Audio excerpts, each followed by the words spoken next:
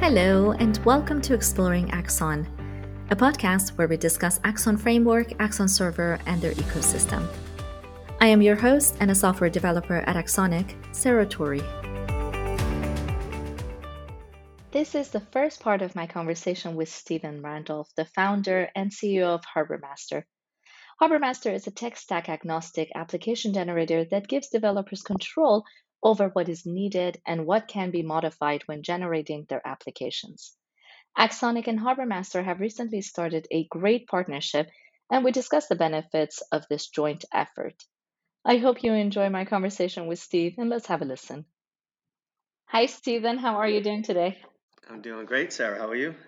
I'm doing fantastic. Thank you so much for joining me today. I'm really excited to find out more about your adventures and all of the wonderful things that you've been doing, and also about the partnership that we have started with Hmm. HarborMaster and Axon. So, lots of wonderful information, and I'm sure I'll come up with a million questions to ask as but before I get there, can you introduce yourself? Tell us a little bit about who you are, where you are, what you do, what is Harbor Master, why did you create it, and all of the above, basically, whatever you like to share. I'd love to hear all about it.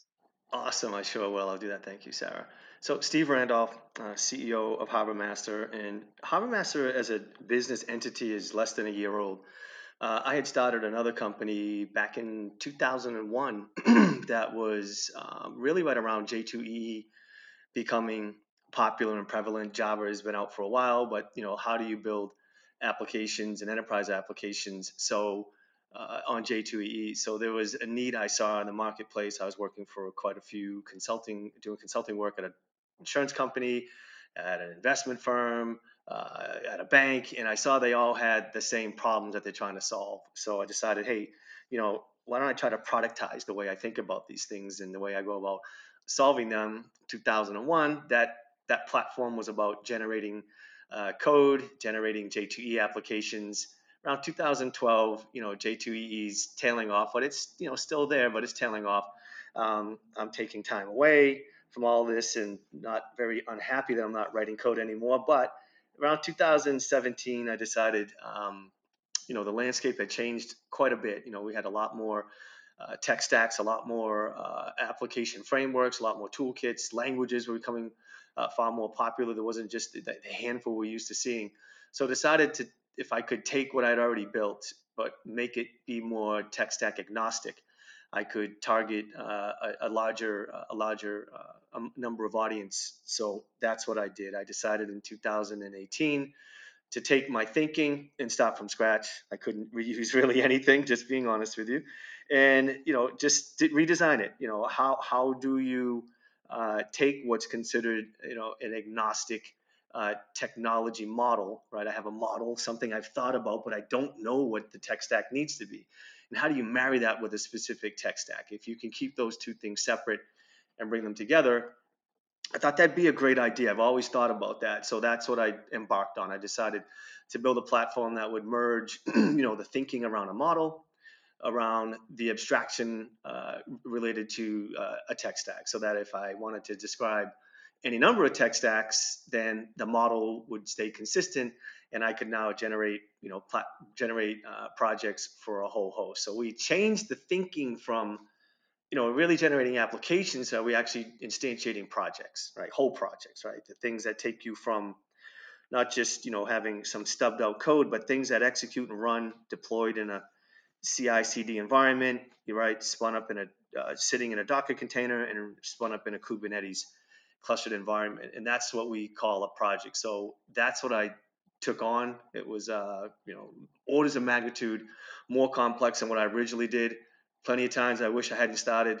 There's plenty of nights I wish I just want to quit.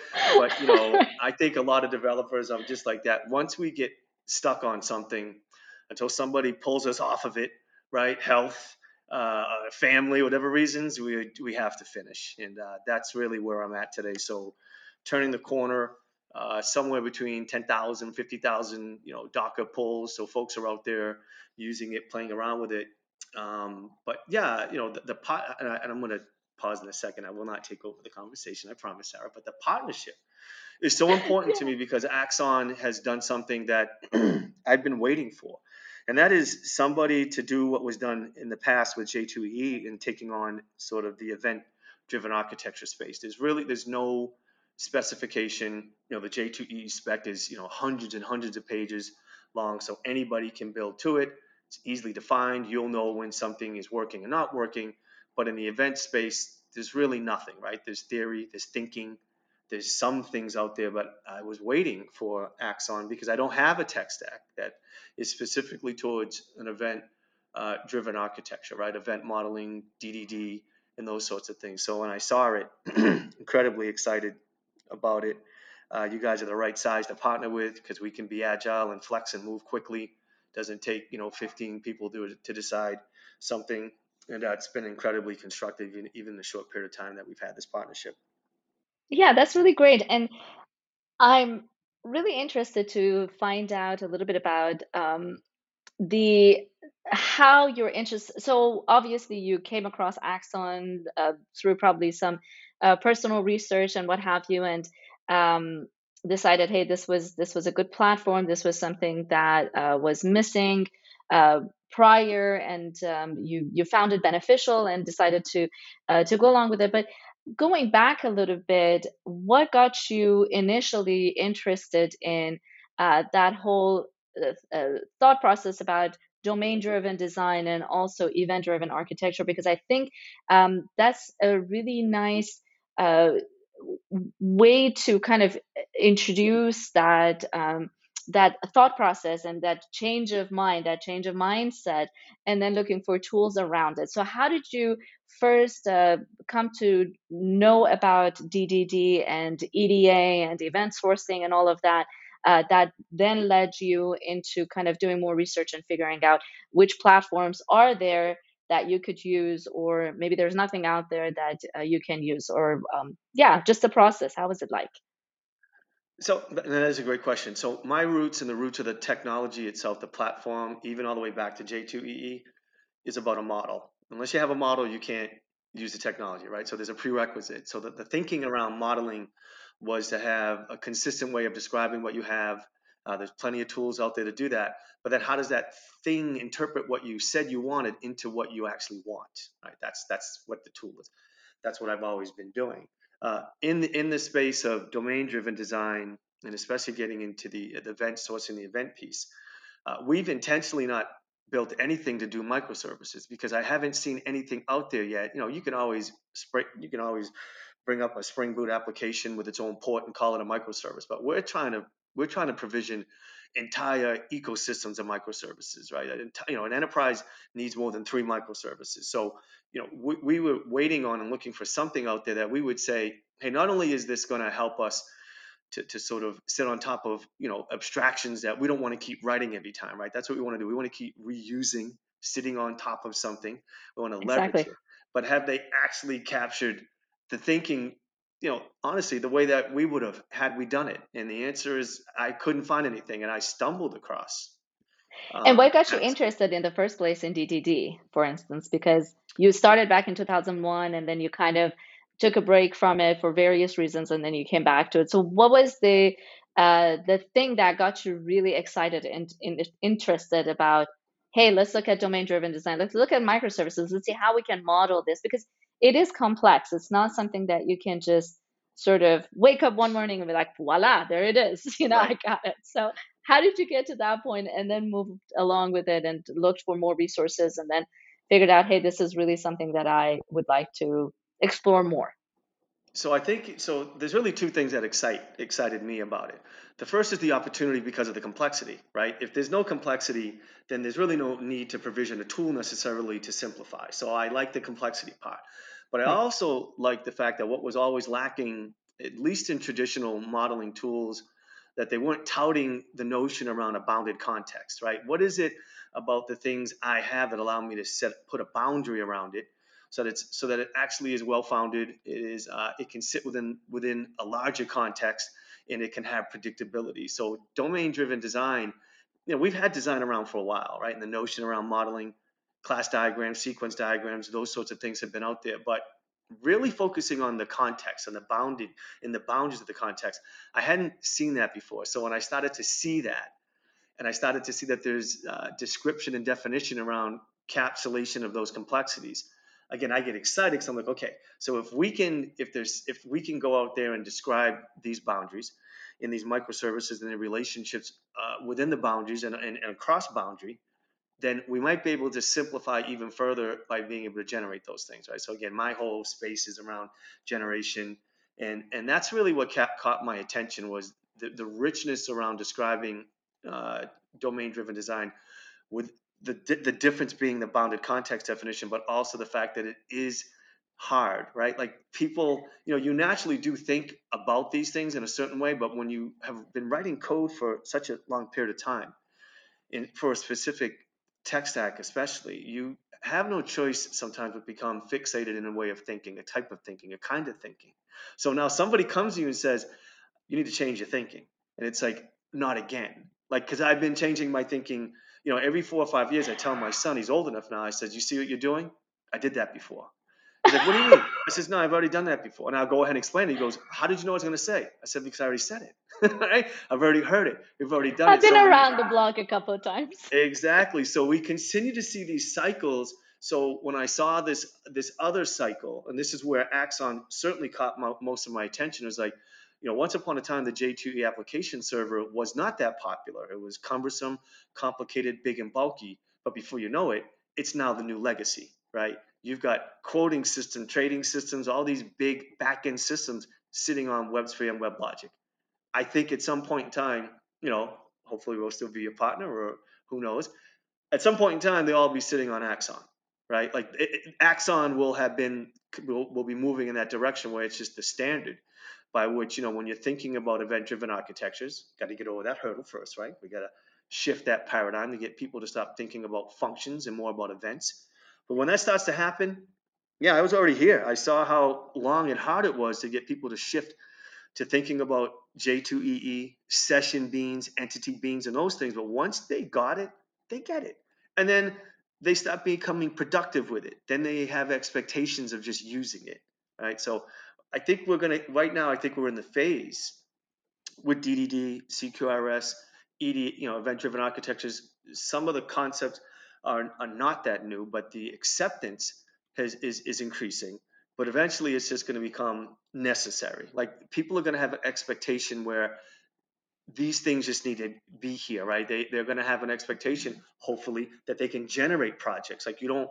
That's the whole purpose of the reuse, right? Like at some point, we had batch files, and I would go out to my DOS prompt and I would build things. Right? I'd build it, and I'd sit and wait and watch it build, and it would fail. And I'm like, oh yeah, I should put that to a log file. Then I'd go through the log file and look and see what happened. And then now I use Jenkins, I use Circle C, I use these other tools that when I do it, I get notified of what's happening. And if these tools are as good as they are, they can remedy some of these things and make recommendations. Automation takes time. It gets accepted in stages. And I'm hopeful that at some point, project generation, especially on top of Axon, is going to have that same place as well. Absolutely. And I'm so glad that you mentioned that there is that notion of something is difficult. How can I help it to become less challenging and less complex for folks who are trying to use it? And I think that's really important because, well, for one thing, a lot of times when we see complexity, we tend to move away from it. We're looking for more simplicity as opposed to complexity.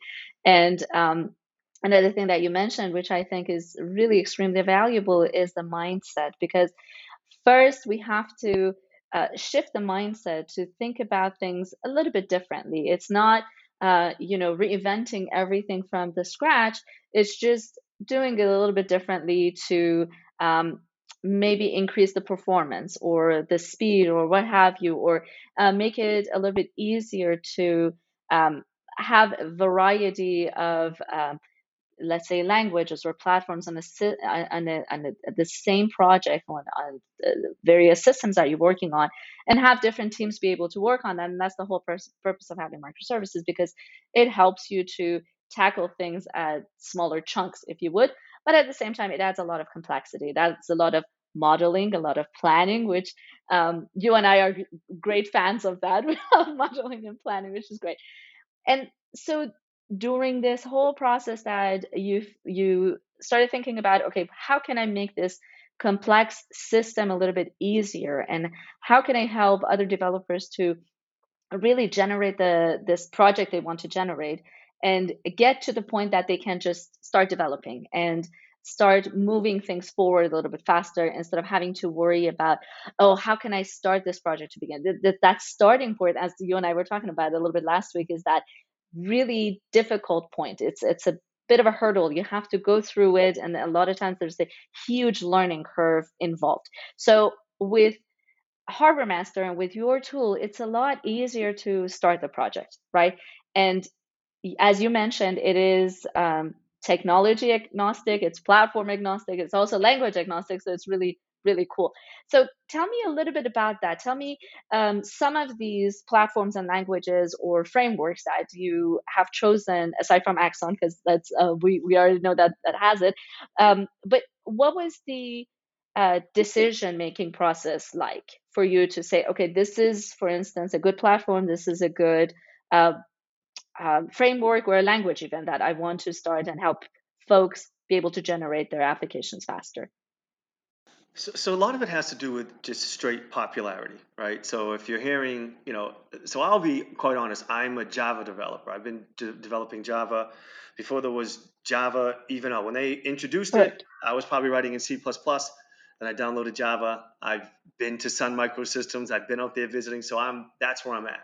So a lot of these other languages are not the language of choice for me. However, that doesn't mean our clients don't want to write in Python, right? And these other languages. Absolutely. So what we would do is we would look and say, okay, do we want to generate for the purity of the language, Python, or do you want to sit on top of something else like a Django, right? So we'll generate in both cases, right? And again, we're generating what we consider to be all the stuff necessary. So when because we're developers too, we use the tool. When we start writing code, we're writing the innovative stuff, right? So we'd always look and say, okay, looking at what this thing requires, this is how you build a tech stack, by the way, right? You say, okay, what's required of this in order for me to do this so that it compiles and it executes in a way that the people want it to, right? It can create, read, update, and delete. It can persist. It does all these great things. It can cache. It can present data to the user. That's fine. Okay, what else does it need to do? Because all we want to make sure is that when we start writing codes, like any developer, can we really just start working on the stuff related to innovation? And that's a little bit harder to think about. That does vary from tech stack to tech stack. But we have support for Django, Python, Ruby on Rails, ASP.NET. We have a tech stack that's just purely for Spring. We even have a tech stack for Struts too, because believe it or not, people are still writing code on Struts 1, and they would just love to be able to get to Struts 2, right? They Right. don't want to hear about Spring, right? And IOC and all this injection stuff. They're just like, you know what? This is where we started. We started here in 2006, and we've been writing in Struts and getting over to Struts 2. So we tend to look at popularity of what's out there, and we also look at what any of our clients have been asking for. We'll go ahead and accommodate that. But I wanted to also share something with you, because to me this is just always consulting 101. I would tell people my goal when I step into an arrangement as a consultant, I've been one for many years, is that I know the first day that I start there, 8 o'clock in the morning, 9 o'clock in the morning, we have a meeting, I'm not really wanted. I'm not wanted. I'm there to either help do something somebody there couldn't do, and or figure out, and or whatever you want to say. So I'm not wanted. So my goal is by lunchtime they invite me to lunch.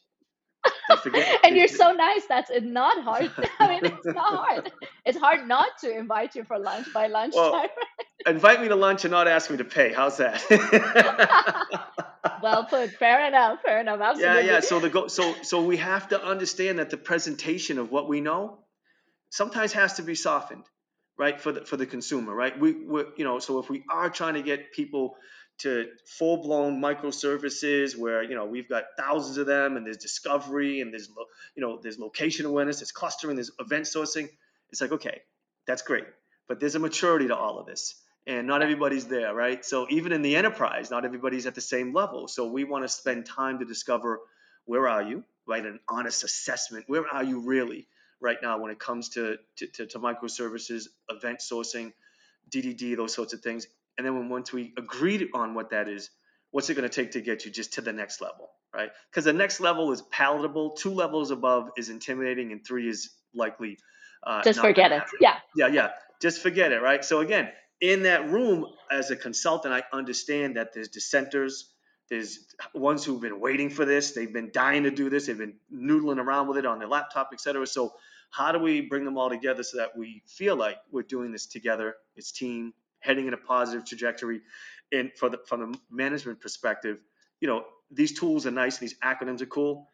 How's it going to help the business, right? How are we going to Exactly. deploy ideas faster, cheaper, Mhm. better? All those things they keep talking about, irregardless of the tech stack, right? They don't change their pitch really. They just really continue with the same pitch, the same quality attributes that matter to them. It's irrespective of the tech stack. So our job is to figure out how to hear what they say and leverage the tech stack to accommodate what they're looking for. Hope Absolutely. that was a mouthful. I'm sorry. And I think one of the things that you mentioned, which I think is so valuable and we don't pay close attention to a lot of times, is that fact that you do have to get everybody on board, and there is a learning curve involved, and there is a process of sort of changing everybody's mind. Not everybody's mind, but maybe some people within the team are not quite convinced, and you have to get them on board because otherwise there's going to be all sorts of other issues, tensions within the team, disagreements, and things like that. And those are sometimes the things that we tend to overlook because we're paying so much attention to the technology itself. And we make all these really wonderful slide deck about how great my technology is and how much you should use it, and this is all nice and dandy. But then if somebody in the team, if the architect in the team is not on board with using this tool, then it's not as easy to convince them. So I really appreciate the fact that you mentioned that you did say that there is a time that you have to really sit down with everybody in the team and talk about it, and hopefully convince everybody by lunchtime that, hey, this is a good route that we should go to, and hopefully not have you pay for lunch.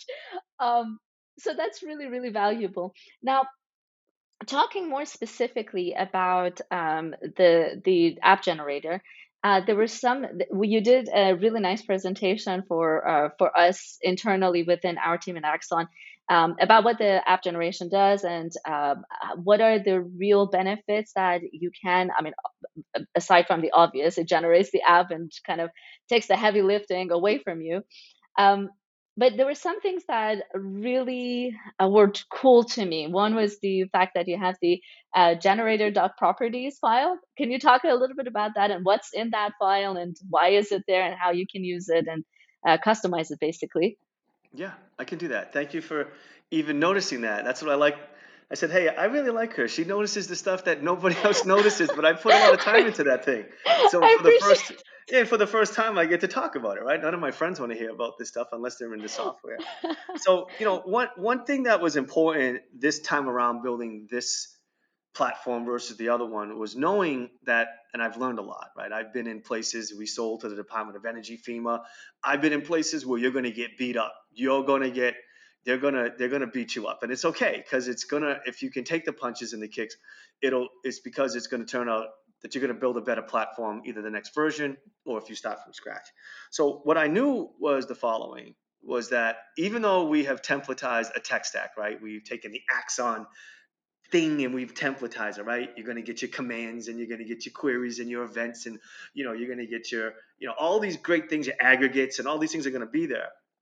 Not everybody wants it the way we thought of it. So we can sit with an architect now and say, well, what did you mean when you wanted to use the Axon aggregate? How do you want to actually do the event handling? What do you want to do with, with subscription queries and all those things? So now we can show them the template file, right? The source of truth. So before we hit the button, we can make those changes, right? So now I'm accommodating the architect. From a Right. developer's perspective, if they're new to this, it's nice to look at the hello worlds that are out there. But what's even better is what if you can look at what you actually need, right? So now we're generating things within their context, right? It's their entities, their language, it's all the stuff that, so when you open and look at the code, it's what you would have written anyhow. Why? Because we just showed you the templates and you agreed, yes, this is the output we want, and you would have written it anyhow. And again, that's really the whole goal. We know that what we generate, although it works, it may not be design-wise acceptable, so we have to sit down with that. But what's also important is the layout of the project, right? Like people have strict about how they want things, where the files should go. And for me, I think they should go like this. And they'll look and say, well, that's not how we do it. And it's like, okay, so now we have a properties file that you can declare, basically you're telling the platform, hey, when you see a file of this type, wildcard, by this name or whatever, I want you to put it here. And that has saved us so much time in debate, right? It was just easy to build it. So now while they're talking, because they'll see us generate something and say, oh, that's real cool. It really works. But one of the things, I'm so glad you mentioned this, they'll say, yeah, but we don't output like that. That's not the structure we want to use. As a matter of fact, when Christian on your team saw that, that was one of the first things he said. I said, that's okay. I says, you let me know what you want, and now we can make those changes. And what it is it's I think the purpose of doing those sorts of things up front is letting them know this is not a no code, low code black box that we're going to generate. No, I just say to people, it's going to be what you would have done if we weren't here, right? So you can either do it without us from a coding perspective, or you can let us just hit that, see that button right there? Let us click the mouse and hit the generate button so that we can all get back to work on this stuff that really, really matters. And again, I think, I just really think it's from having experience not having done those things, Sarah, to be honest with you, that makes you realize, yeah, we better build this into the platform.